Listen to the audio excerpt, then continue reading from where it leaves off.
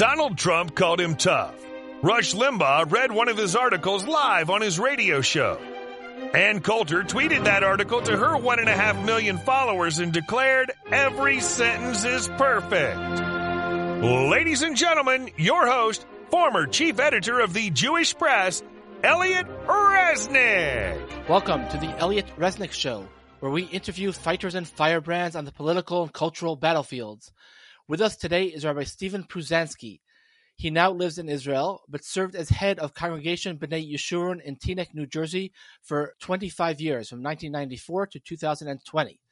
He received his bachelor's degree from Columbia University, his legal degree from Yeshiva University, and his smicha from Yeshiva B'nai Torah of Far Rockaway.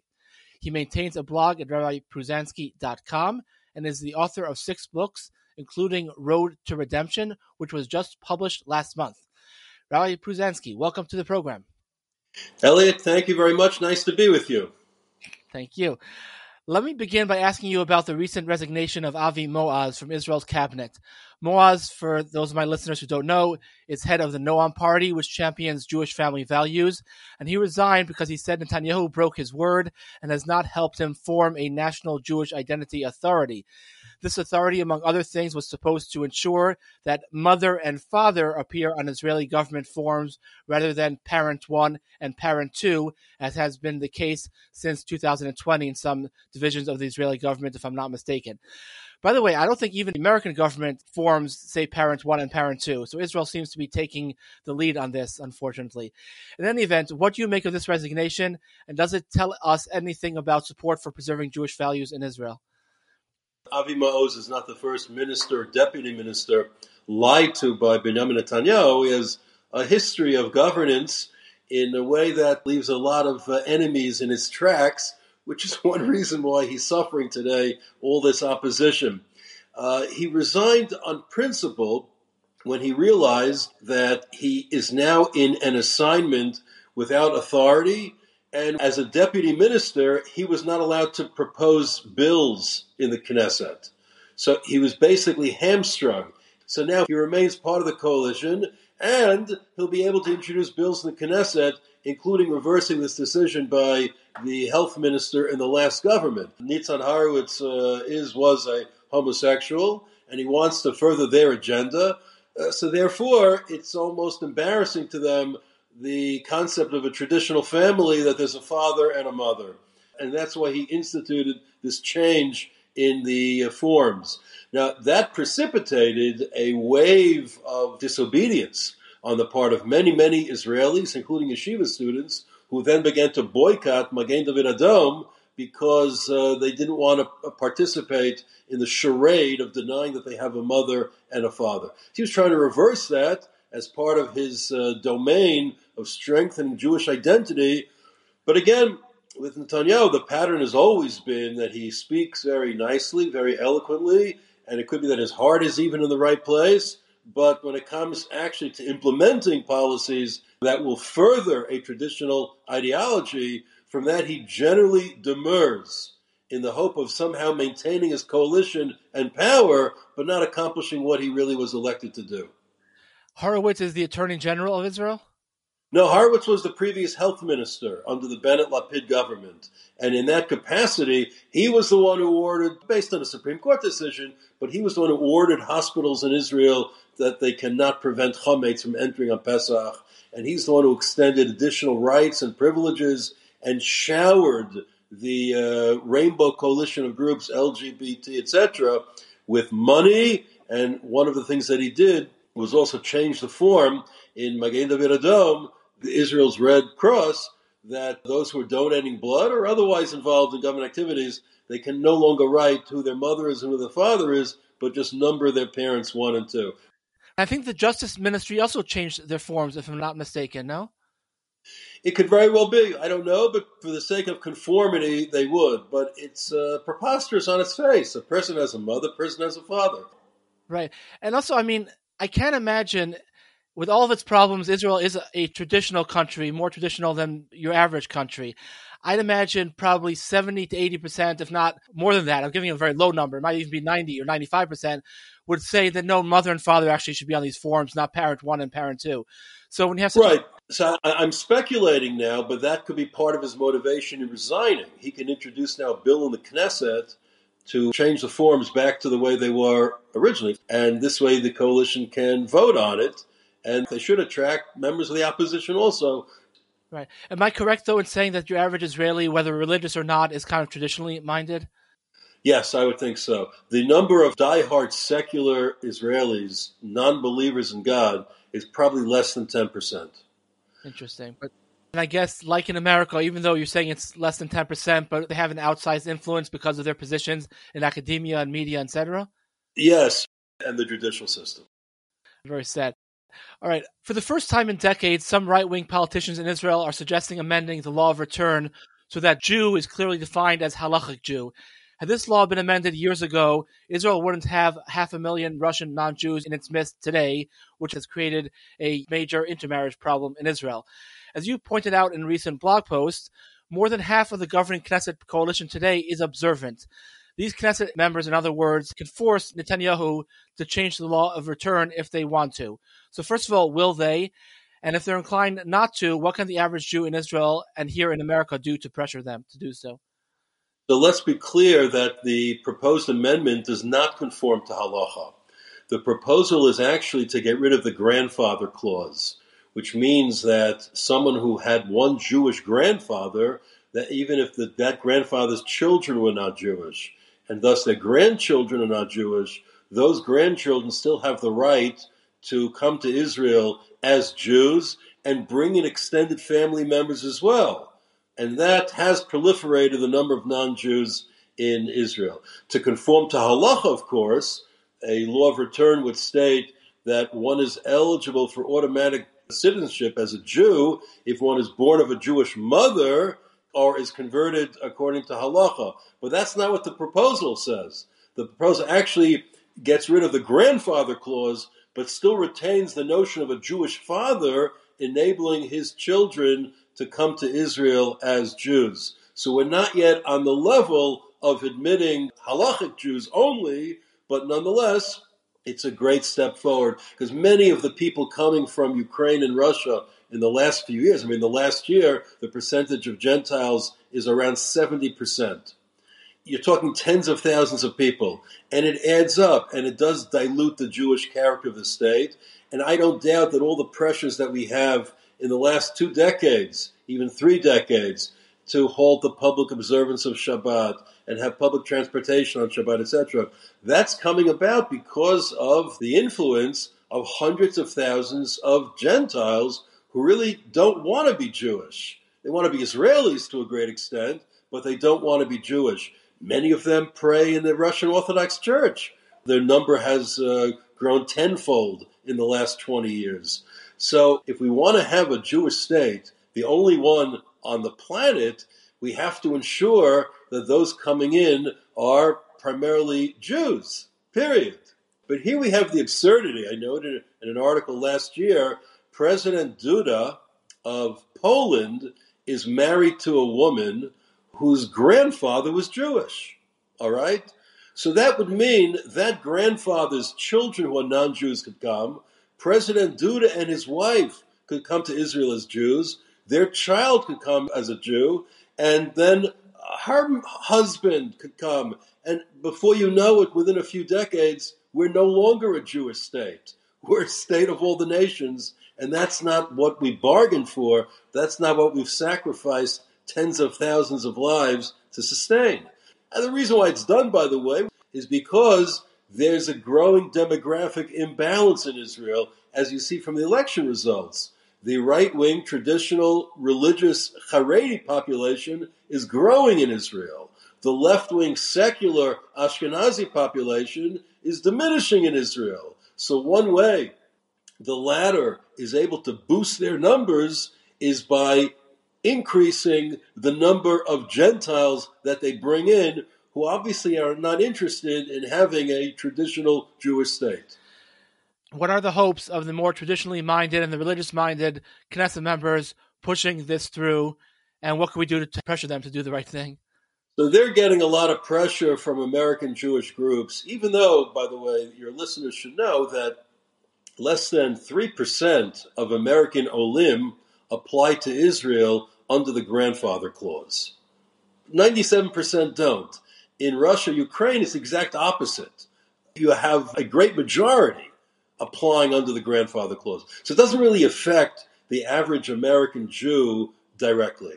And an American Jew who intermarries is doing it willfully. No one's pressuring him to do it. So if you're asking me, if someone has a grandchild in America who's not Jewish, I would say, yeah, it's very sad, but their father, their grandfather, opted out of the Jewish people by intermarrying. So that's the price you pay.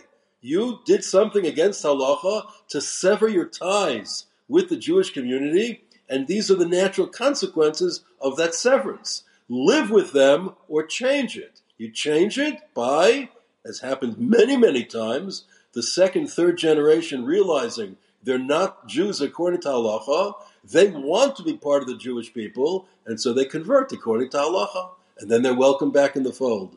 But to have it endlessly pushed down the road and promoted, why not a great-grandfather clause? Why not a great-great-great-grandfather clause? At a certain point, you reach what I like to call the Ancestry.com Jews. Is there anything your average From Jew in America could do? Do parties in Israel respond to emails from Jews in America, or not really? You can pressure your congressman and your president to butt out. Let's say it in a nicer way. In other words, how Israel defines its rules of citizenship is up to Israel. It's not open to America. If America wants to open up its southern border to millions of illegal aliens, so that's their choice, that's their right. But don't tell Israelis how we should open up our borders to the rest of the world. America is a non-denominational country. Israel is not. It's a Jewish state, and therefore the parameters of Israeli citizenship have to be in line with what will further the interests and objectives of having a Jewish state. The whole situation is really so frustrating because, as you point out, the religious parties are not even asking for what they really should be asking for. And I have many family ties to Lubavitch, and the Lubavitcher Rebbe was speaking about this very strenuously and passionately, but he spoke about this in the 1970s when the chance of the religious people doing anything was actually fairly small. Today they have so much more power, and yet they still don't do anything, and you hear very few people talking about it, even very few Lubavitchers talking about it. So the whole situation is really just so frustrating. Right, so the bill will be proposed. The main obstacle to it now is the constant threats of American Jewish leadership that this will cause an irreversible, irreconcilable rift with American Jewry. And look, it's something to be considered. We don't want to turn off Jews from supporting Israel, but let's be frank. The support of Israel by the Reform movement in the last 2 decades has dwindled almost to non-existent.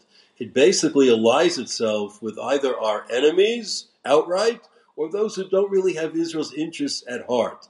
They're among the groups that pressure Israel to make it less Jewish and to make concessions to the Arabs and to surrender land. It's been a very long time since any element of the Reform movement was, shall I say, progressive enough that they support the Israeli government in trying to retain our possession over the patrimony that God gave us and to make the state more Jewish. So they've been essentially a negative and hostile force to the continuation of Israel as a Jewish state. So I don't know what rift they're talking about, but I will say, and I do believe this, that the average Reform Jew in America has a love for Israel and the state of Israel, and it's the leadership, which is very, very politicized and allied with the left. They're the ones who are pushing this agenda. In 2014, you suggested shooting at Arabs who throw rocks at Israeli soldiers, destroying and expelling the residents of any Arab village from which 2 terrorists emerge, and executing Arab terrorists. You and I and everyone normal knows how to end this interminable Arab war against Israel. You end it the same way you end any schoolyard fight against a bully, by pummeling the bully. A better long-term solution might be to expel the Arabs from Israel, a solution that, it's not well known, but it's still a fact, was favored by President Herbert Hoover, President Franklin Delano Roosevelt, and at least at one point by Prime Minister David Ben-Gurion as well. According to a Pew Research Center poll, nearly half of Israel's population favors this solution. Now, even if this poll is wildly off, and it's hard to believe it would be because Pew Research Center is pretty good at what they do, but supposing it's off by like 25 points. So we're still left with a quarter of Israel's population that supports this solution, which is a huge percentage.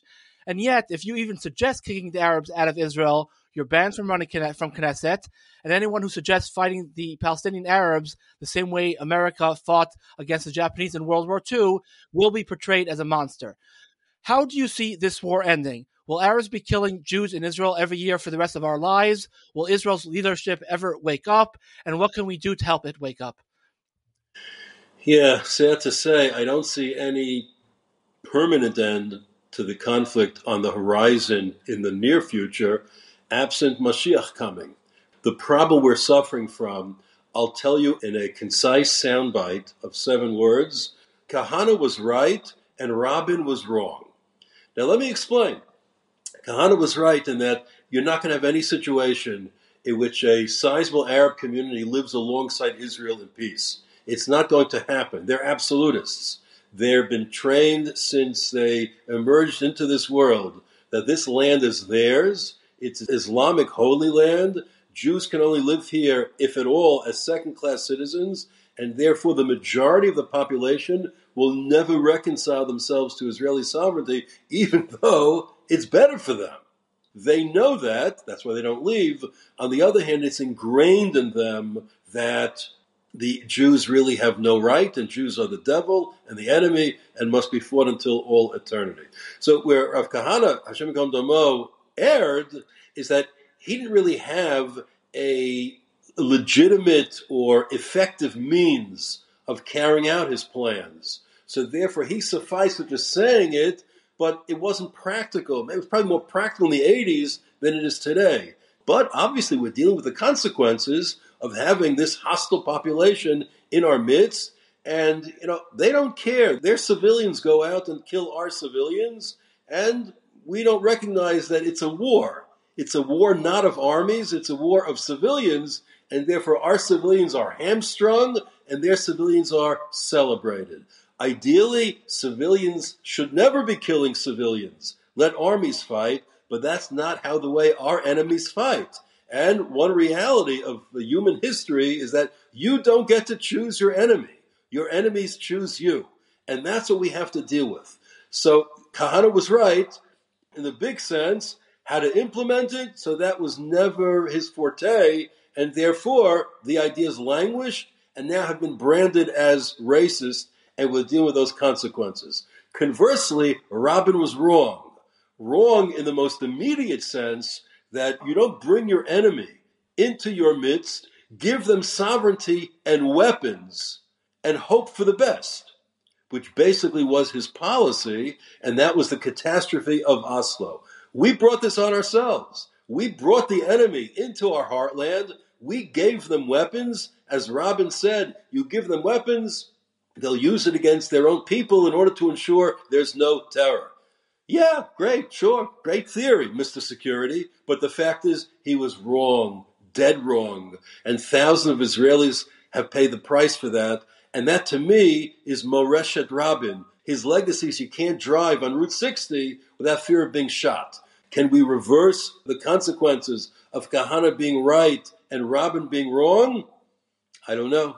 In the short term, there's no will on the population, understandably so, to carry out Kahana's plans. There is a will to reverse Rabin's legacy, but nobody really knows how to do it because the Arabs are entrenched where they are. I think the only way to do it really is to make life here so difficult for them that they want to leave. Look, I'll be the first to tell you, there are many fine Arabs. There are many Arabs who prefer to live here because they like the freedoms of Israel. And I'm fine with that. I celebrate that. But there are many who do not. And those many who do not, if it's 10%, then you're talking about a couple 100,000 people who just want to make it their life's mission to kill Jews. And that should be intolerable to any Jew. Right. And the Kahana solution, in many ways, actually, I often say is actually the simpler and the nicer solution. I mean, the more messy solution is really just to fight, like I said, like the Americans fought against the Japanese or against the Germans, just to scare the enemy out of its wits.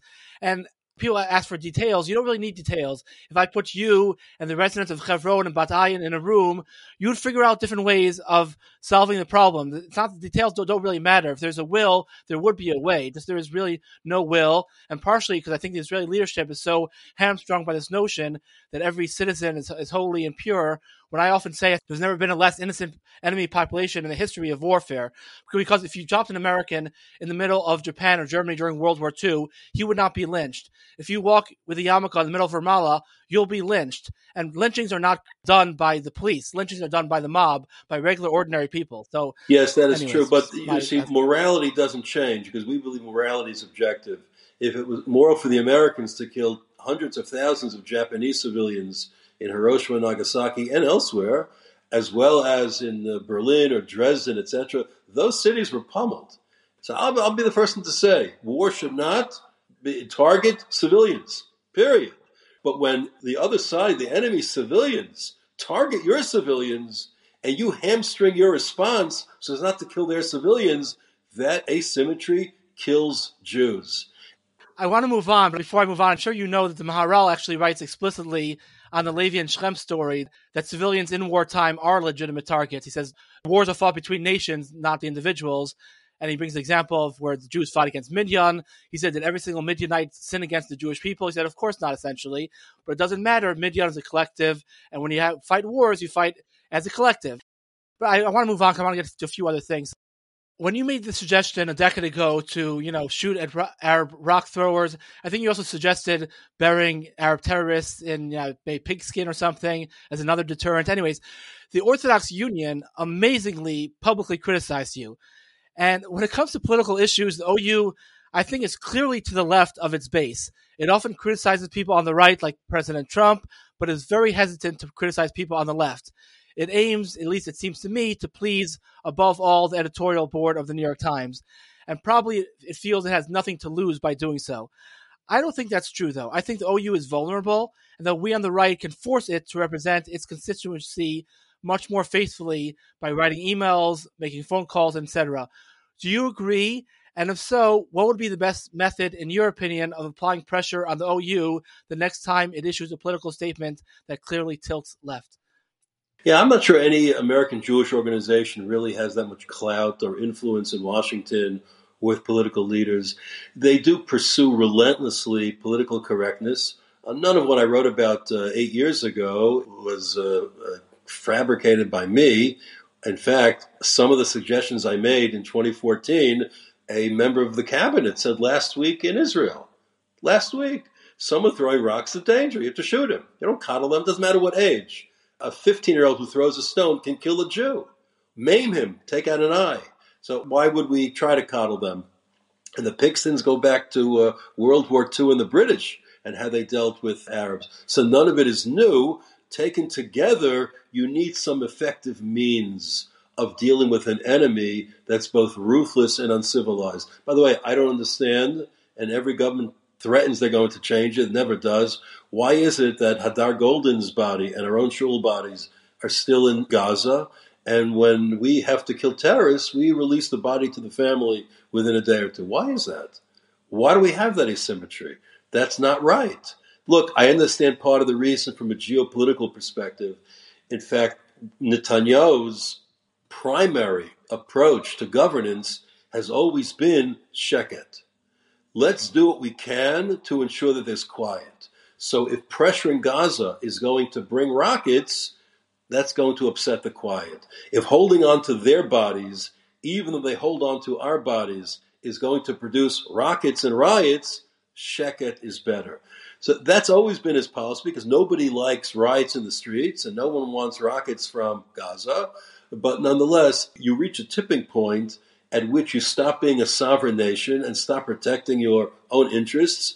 and the lives of your people become secondary to the lives of the enemy. And that's inherently immoral. So in terms of pressuring the OU, or RCA, or any of the alphabet soup Jewish organization, look, no one's going to stop buying M&Ms. So a boycott of the OU is not going to work. But I'm not sure they really carry any sway. When organizations issue statements condemning terror in Israel, and now I saw condemning the settlers who went on a rampage in Huwara, it's as if they're trying to make a record in some court of public opinion. Does it influence anyone in Israel? No one that I know, and even the people I don't know, they wouldn't be impressed by. What does it really matter? It's just something for public consumption. And yeah, you're going to ask me if a Jewish organization would come out and say, yes, we have to treat the Arabs with a strong hand, will they be invited to the White House Hanukkah party? No. Will they be able to advance their own legislative initiatives? No. Will they be covered in the famous newspapers, the liberal newspapers of the day? No. So they issue these mealy-mouthed, general statements, platitudes that sound very good, but I don't think it really has any effect. And look, the fact is the OU does good things also. When they try to enter into politics, you're correct, it's almost always on the left. So when, for whatever reason, they have, because they're part of the president's conference, they have to issue these statements because they're told, if you don't, then we're going to look at you cross-eyed. So they do it, but I don't take it that seriously. I still think it's a chutzpah, though, and from my time at the Jewish Press, even though the Jewish Press is very clearly right-wing, if we even got like 2 or 3 emails from people who were angry about something, we took it seriously because honestly, the Jewish Press, and I'm sure therefore many other Jewish organizations or businesses of that size get very, very little public feedback. So if even 2 or 3 emails actually has an effect, and I actually do think that if you even had 5 or 10 emails or phone calls from the public when the OU does some of these kind of things, I think they would think twice and 3 times before they did it again. But no one says anything, really. Even on Twitter, you see there's like no responses. Right. So I could tell you they do get emails about these issues as they got about open orthodoxy. And, they issue sympathetic statements. And I think the heart's in the right place. But to actually do something about it, it's not going to happen. I don't think Jewish organizations are really cut out for it. Certainly not American Jewish organizations. They're just, look, the Galut, not to offend anybody, is basically survivalist mode. You hope to survive to the next generation or the generation after that, but it's not building on anything. The real building, the real growth is in the land of Israel. So as they're in survivalist mode, and I lived there for many years, of course, most of my life, so I'm not just being critical, I just, trying to be objective. In survivalist mode, you have to choose the causes. So they focus on bringing kosher food to people, and hence the NCSY organization, Yachad, bringing Jewish values and service and culture. But in a political realm, look, what is there, not just the OU, but the obsession of many American Orthodox Jewish organizations now for, decades, to approve tuition tax credits to relieve the tuition burden in yeshiva education.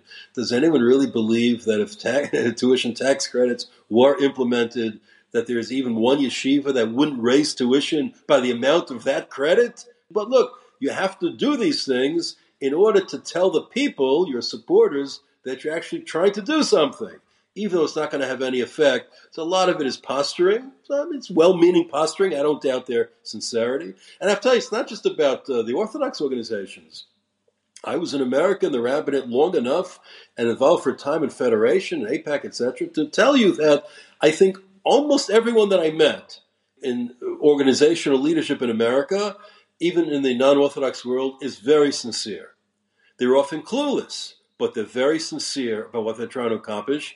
And they love the Jewish people also. They don't know what's good for the Jewish people, but they do love the Jewish people. They do love Israel in a certain way. So they just don't know what to do, all right? So maybe the Orthodox should know what to do, and they should speak out more forcefully and more coherently, but the reality is their main focus is on other issues. Yeah, well, I would say at the very least, keep silent then. Stick to kosher and stick to the other things. Don't wade in on politics. But anyways, one point. So you should know, because I was involved in this for many years. The dominant force in any Jewish organization is inertia. The easiest thing is to not say something. Let someone else say it. That's why there's a rabbinic organization, I won't mention which it is. They're always responding late to any case or controversy. Late. After it's gone from the news cycle, they issue a statement either condemning or supporting, but it's totally irrelevant to the reality of the moment because the moment has passed. So therefore, what changes the inertia? If they'll get calls from 2, 3, 4 major donors or rabbis or other leaders saying, how could you not have denounced this? How could you not have supported this? Then they'll issue the statement that's, supportive of, on the left. You're right. They're not going to criticize Biden. They were quick to criticize Trump. They did praise Trump on occasion also when it was part of their agenda. Praising Biden, of course, for doing the obvious is par for the course. Are they going to criticize him? Probably not, because then they will not be invited to the Hanukkah party. And, that's a terrible price to pay. Before we continue, if you have a business or a service that you would like to advertise to the passionate right-wing listeners of the Elliot Resnick Show, in this very spot, smack in the middle of our weekly interview, please contact me via email, editor@oneversus450.com. Again, that's editor@1vs450.com. Alternatively, you can message me on Facebook or Twitter. Okay, I have 1.5 questions left. I want to ask you about modern orthodoxy, because you recently criticized modern Orthodox Jews for shying away from any Torah obligation or any Torah value that's politically incorrect. And you asked, do the modern Orthodox have anything more compelling to share in the marketplace of ideas and values other than let's just all get along? And then you continued and you said, if not, then it's hard to see how or even why it should survive, it being modern Orthodoxy. Can you elaborate on these comments? I mean, it's multifaceted, of course, because modern Orthodoxy is declining in number, with a certain percentage becoming more religious, even Haredi, Neo-Hasidic, a certain percentage dropping out, and a percentage that's in the middle that just tries to transmit from one generation to the next those values. At its core, it has a product to sell. And I'll just quote Rav Rakeffet in this context. What is modern Orthodoxy but to be a Torah Jew in a Western milieu? That's what it is. But I think what modern Orthodoxy does in its desire not to shut out the modern culture is that they embrace it as a value. And that's where they go wrong. Embracing it as a value. Look, I like entertainment also, but I don't get my values from entertainment.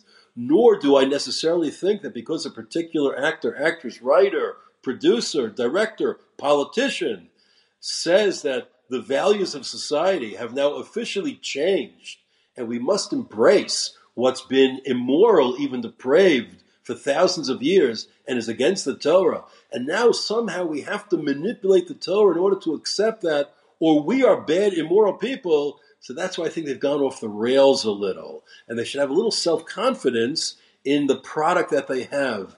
Because if all modern Orthodoxy is the embrace of modern culture and Western values while retaining the ritual aspects of Judaism, that is very hard to transmit to children.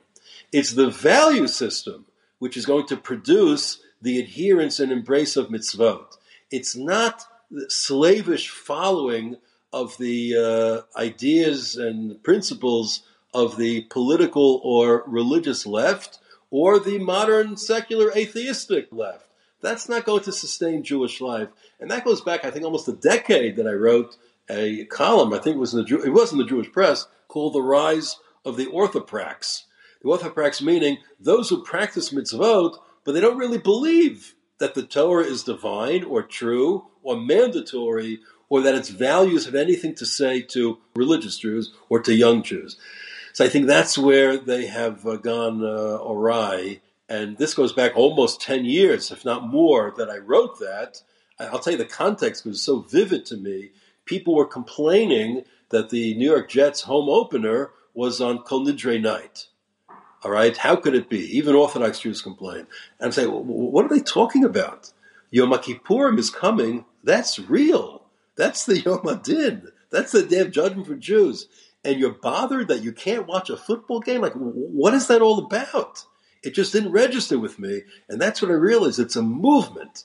You take that, or it's at least a substantial part of the modern Orthodox movement. So you take that perspective on life and then transform it or project it onto other areas of morality, culture, law, politics, etc., Then you have a movement that is really wandering about, trying to find its way, and not really able to have a coherent message that the next generation is going to accept. The best product that exists in the universe is the Torah that God gave us. God said, I gave you a good gift, all right? Don't abandon it. When we embrace the values of others, we're abandoning God's gift. When we turn our backs on God's values because we're afraid of what the Times or the Washington Post is going to say about us and our Torah, we're abandoning Jewish values. We're abandoning that Torah. We shouldn't be embarrassed of the Torah. This is the Torah that God gave us. Yeah, there's a way to convey it and teach it to people in a way that it's mikubal. The Torah is not a spade with which we dig, and it's also not a club with which we hit people over the heads. But the Torah is beautiful. It's open to everyone. It's something we should willingly embrace and teach and love and observe and preserve. And the way we do that is not by abandoning it or whittling it down or pretending some mitzvot no longer exists because the zeitgeist, the spirit of the times, is telling us, the young people, they don't want to hear that anymore. No, they have to hear it. Right. And young people also are very much attracted to conviction. I mean, that's why, leaving outside Judaism, I mean, Ayn Rand is still super popular among people till today. And people like her. I was once reading a collection of essays by Henry David Thoreau, and the editor of the collection said what first attracted her to Henry David Thoreau, again, was his conviction. Young people are attracted to truth. They're not attracted to mealy-mouthed, whittled-down compromises. So. That's what it is. Ayn Rand, her books were too long for me, but nonetheless, she has support. Her ideas, I'm familiar with her ideas. Yeah, no, she's a her little personal life was also in a little disarray. I don't think she's a role model to any extent. No, but nonetheless, you're correct that people do, especially young people, they want to believe in something. They're passionate, and they're full of conviction, and they want to better the world. God forbid they should want to better the world and exercise their passions in a way that tells them to turn their backs and renounce the Torah or repudiate even one letter or one verse of the Torah. That should not be. And we have the means to make sure it's not, as long as we're honest with them and ourselves. The last question is about you. I've heard people say over the years that successful American rabbis who move to Israel are often disappointed in that they expect to have as great an impact in Israel as they did in America, and yet they rarely do. You were a highly successful American rabbi who moved to Israel. What has your experience been like? To me, it's been absolutely wonderful. I have no complaints, but then again, it's my personality, because I have no expectations of anyone. I'm very hard to disappoint. I don't get irritated in many things, but my personal experience has been only blissful. What can I say? Well, my children live here now, and my grandchildren live here. I'm looking at my window now at the mountains of Binyamin, beautiful sight. The sun is in the other direction, so you see the shadows here. It's just a beautiful land that God gave us as the tableau on which we're going to implement the Torah state. So I've been only, thank God, successful. I do the same thing I did in America. I teach, I speak, I write, I lecture, and I don't have a balabatim. Not that I minded having balabatim. It was wonderful, but now I just get to teach Torah and address ideas, and thank God there's a receptive audience for it. I've been published routinely in some of the organs here, so people respond to it. People walk up to me in the street here where I live in Shul, and I just read this, just heard that, and you could have an influence. You'll be surprised, by the way, how easy it is to influence the society.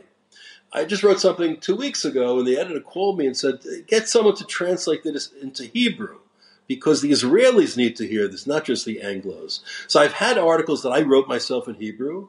I give shiurim, and I speak in Hebrew also here, in addition to English. So you have to be willing, I think, especially when it's important for American rabbis, to be part of the society. All right, I don't live in a purely Anglo-Jewish world.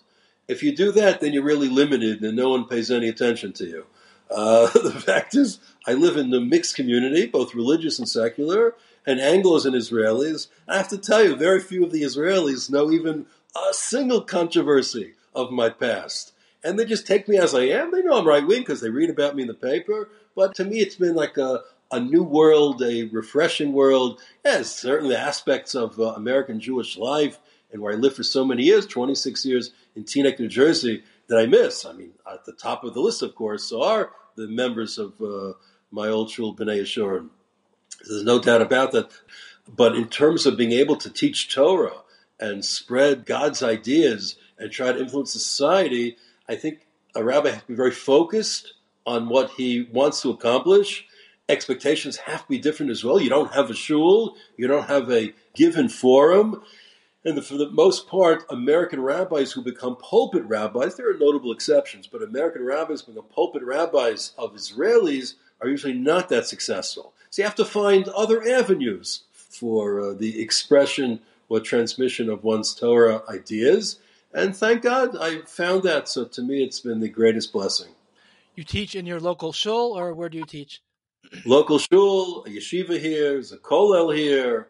I have a series that I give also on Zoom for an American audience that you can access it through either my WhatsApp or my website. All the shiurim are there. On YU Torah as well, the shiurim are put out. So yeah, I'm all over. I'm invited constantly. So thank God, it's all good. And your website, RabbiPruzansky.com. RabbiPruzansky.com, correct. Yeah. All right, perfect. Thank you so very much for your time. I really appreciate it. El, it's good to see you again. It's good to talk to you again. Hope to see you next time on this side of the pond. All right, that does it for us. If you like this show, please consider subscribing to it and leaving a generous rating and comment on Apple Podcasts. If you'd like to read Rabbi Pruzansky's new book about Pesach, look at the episode description where you'll find a link to it. Stay tuned for next week's episode, as well as a special announcement on Monday. Have a great day or night, depending on when you're listening to this episode.